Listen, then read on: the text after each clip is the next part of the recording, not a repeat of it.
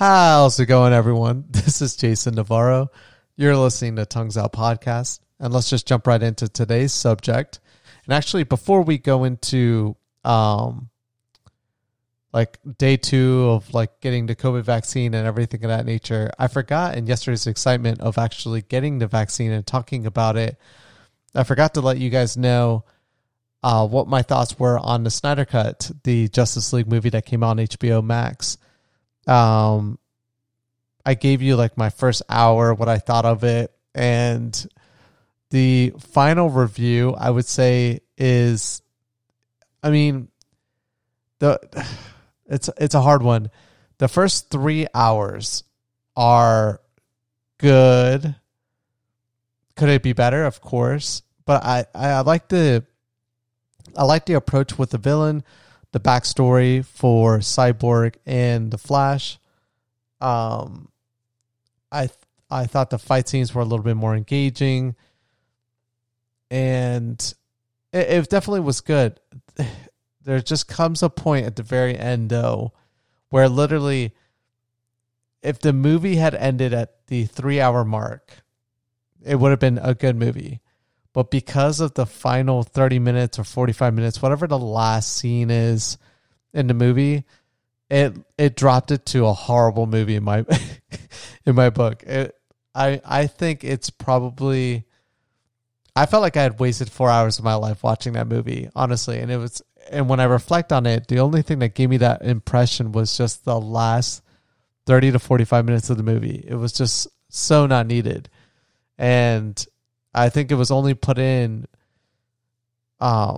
because there was only so much you could do with the original footage that they had, and I think they were just kind of, I don't know. I honestly can't even justify it. I don't even know why they added it. It has no relevance to the movie. It's so dumb. But if you're a superhero fan, you'll definitely enjoy it. It's especially if you're a DC superhero fan, it's a good movie. I don't know where I would put it in the rankings of DC movies. That would be so hard for me to even rank them. I'm not really a big fan of any of the movies per se, but I would say it's probably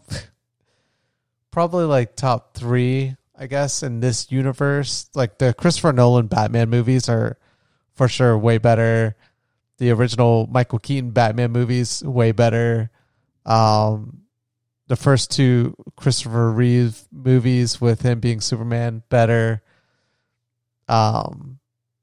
And I actually enjoyed the Green Lantern, but I'm going to get a lot of garbage for that. Actually, funny enough, Ryan Reynolds recently came out and said that he was going to actually watch the movie for the first time. I don't know what he thought of it, but he's clearly not a big fan of himself being the Green Lantern. But anyways, moving on from that to day 2 of the COVID vaccine, how I feel, or how have I felt all day today.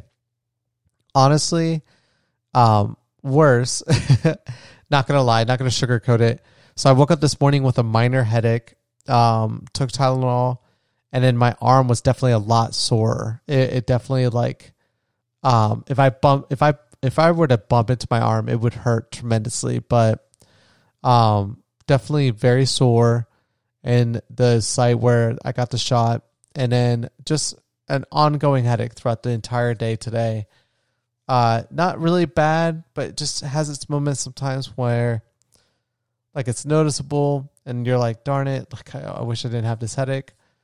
And I've been not blah, how some people described it, but I definitely lower energy. I definitely, I took a couple naps today, and so been staying hydrated, been taking Tylenol every 6 hours, and that's definitely been helping. But it's definitely worth it though. If anyone is going to utilize this as an excuse for not getting the vaccine, I would not utilize it for that. All of this stuff, and I already feel better now. Earlier today, I probably wouldn't have been able to do the podcast, but I feel better. I still have the headache. My energy is still kind of low, but it's not as bad as it was earlier today. Sorry. And then tomorrow, I'm assuming I'm probably still going to have the sore arm. It's probably not going to be as bad. And then I think the headache's probably going to disappear tomorrow. I'm hopeful for that. I mean, we'll see for sure. But it's still exciting, honestly, knowing that in 3 more weeks, I'm going to be completely fine. And I was actually watching a interesting video today on the vaccines and like their efficacy rates and everything of that nature. And I have to pay more respect to Johnson & Johnson's vaccine, actually.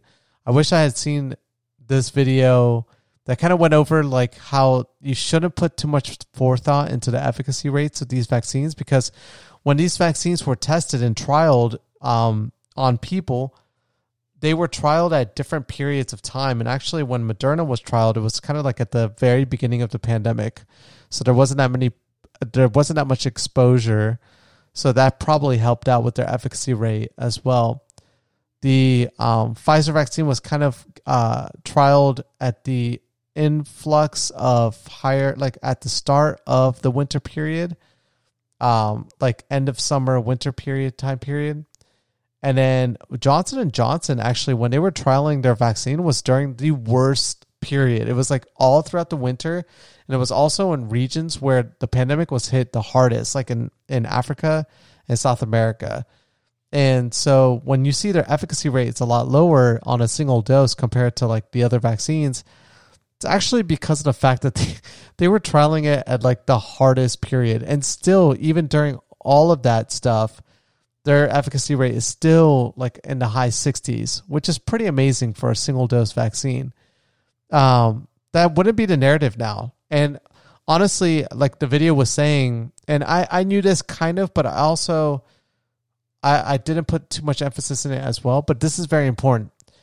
All the vaccines nearly cover you, not nearly, actually, if you get a vaccine and you get the right dosage for whatever vaccine you're administering to yourself, your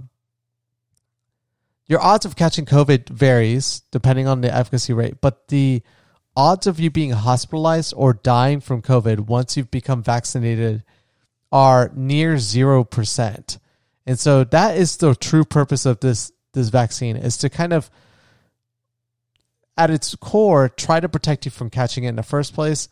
But its more important, relevant job is more to minimize your chances of ever having to be hospitalized or getting any kind of major illness when you catch COVID.